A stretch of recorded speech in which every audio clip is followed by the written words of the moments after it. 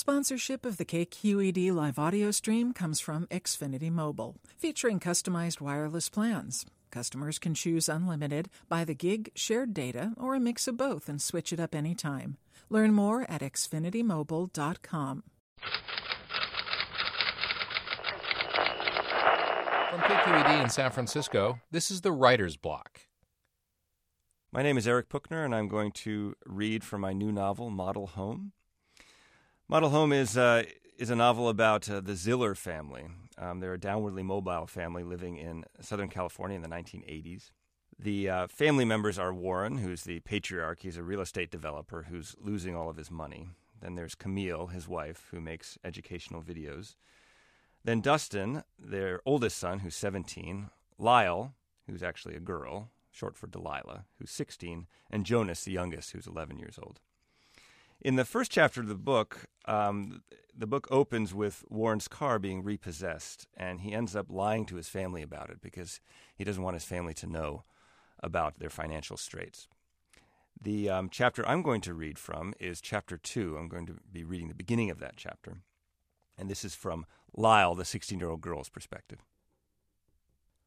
Lyle's mother had to drive her to work, a universe of suck, because her dad's car had been stolen from the driveway, and he'd had to borrow Lyle's Renault, which, despite having the words "Le Car" stenciled on the door in bubble letters, was infinitely less embarrassing than riding with her mom.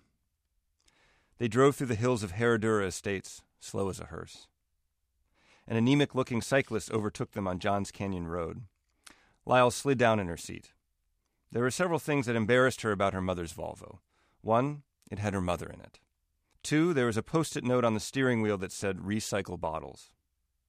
3, the stereo was typically playing something called "Come Ye Makers of Song." 4, they were often mistaken for people with special needs, because her mom insisted on signaling before pulling into a parking space. Worst of all were the slogans plastered all over the back bumper. "No apartheid," "Keep your laws off my body," "Good planets are hard to find," and the more bluntly confessional, "I break for spotted owls." Dustin wanted to replace it with "I don't need to break because I'm barely moving." Last week, her mom had added "Commit random acts of kindness," which to Lyle perfectly summed up her psychotic brand of cheerfulness. There was someone jogging on the wood-chip trail that ran along the road. Jennifer Boone, a senior at Palos Verdes High who lived down the street. Lyle slid even lower in her seat. Her mother honked as they passed, which caused Jennifer to startle like a deer and veer dangerously toward the bushes. "I can't believe Dad's car got stolen," Lyle said sullenly, hoping her mom was unrecognizable in tennis clothes. She was wearing a pink izod, a skirt fringed with Lilliputian pom-poms, and a see-through visor that made her look like a bank teller from Bonanza. "Isn't that why we live in a gated community? To prevent theft?" "This isn't a gated community, honey. It's an equestrian village." "There are gates, right? They go up and down." "That's for the horses," her mother said. "Otherwise, people would drive through all day and scare them." Lyle squinted at her mom, wondering if she really believed they lived on a dude ranch in the suburban hills of L.A. An intriguing theory, since it might explain the visor. Lyle would not have been surprised if the horseback riders who occasionally ambled by their house were stooges brought in by Herradura Estates. She couldn't help being impressed by the marketing genius involved. Just paint some horse crossings on the street, call yourself an equestrian village, and rich people came running. "This is all Dad's fault for moving us out here," she said, the car getting stolen.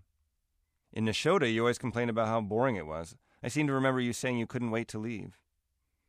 "Anyway, the guards don't do jack. They're rent-a-cops. All you have to do is give the name of a resident." Her mom sighed, checking the rearview mirror. "Do you really have to be so negative? As long as people believe it, what does it matter?" It mattered deeply. Lyle's mother, of course, was one of the deceived. She read books with healing or mindfulness in the title. She went on check-writing sprees to save various birds of prey. Once she'd bought a newborn calf for a poor farmer in Mali and was shocked to receive a picture in the mail one day, a wordless thank you, showing the meat drying in lurid strips from the farmer's roof. She'd rushed to the bathroom in tears. "He's starving to death," Lyle wanted to shout. "Of course he's going to eat it." Most infuriating of all was her mother's optimism. Whenever Lyle said she disliked someone, her mom looked at her with her eyebrows pinched into a V, head cocked to one side as if she were draining an ear. "You don't really hate that person," she'd say. "You just have different values." But Lyle did hate people. Hating people was one of her biggest hobbies. Just last night, in fact, she'd started a list of things she despised. 1. People who call old women cute. 2. People who talk about dead relatives as if they're happier now. 3. Anyone who refers to herself as a chocoholic. 4. DBCs, dumb shits in baseball caps. 5. The adjective hot for anything except weather. 6. People who use the term 110%. 7. Song titles with numbers in place of words. 8. People who own Smith's records and don't know the lead singer is gay. 9. Volleyball. 10. Convertibles. 11. Bob Marley. 12. Anyone who uses the word ganja. 13. Dogs small enough that they shiver when they take a dump. 14. People who look at you funny when you use the word ingratiate. 15. People who order in Spanish at Mexican restaurants. Mom. 16. People who say, decisions when looking at a menu. 17. Bathroom graffiti that rhymes. Wine me, dine me, 69 me. 18. The Beach Boys. 19. People who check their car for scratches before getting in.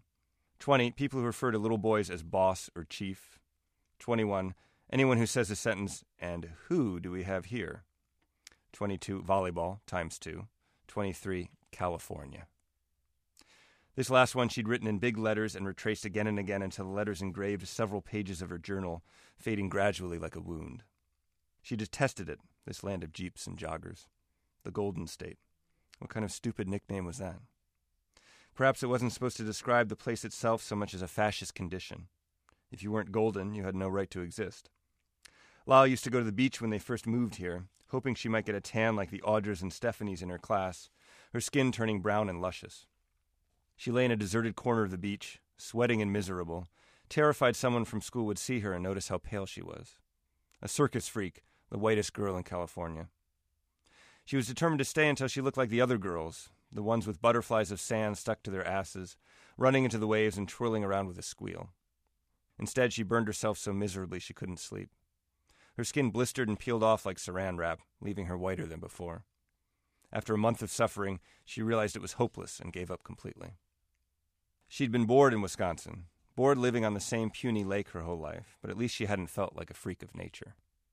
She hadn't cried herself to sleep because some DBC had called her Vampira at school. On their way out of Herradura Estates, Lyle's mother pulled up to the guardhouse and its red-striped gate, which lifted magically as they approached. She brought the car to a stop in order to say hello to Hector, the new gatekeeper. Lyle waited with mounting dread as her mother rolled down the window. Please don't speak Spanish, she thought. Please don't, please don't, please don't, please don't, please don't. Hola, her mother said in a cheerful voice. ¿Cómo estás? Bien, bien, Hector said, smiling through his mustache. He looked vaguely amused, as though doing his best to conceal the fact that he spoke perfect English. ¿Y usted?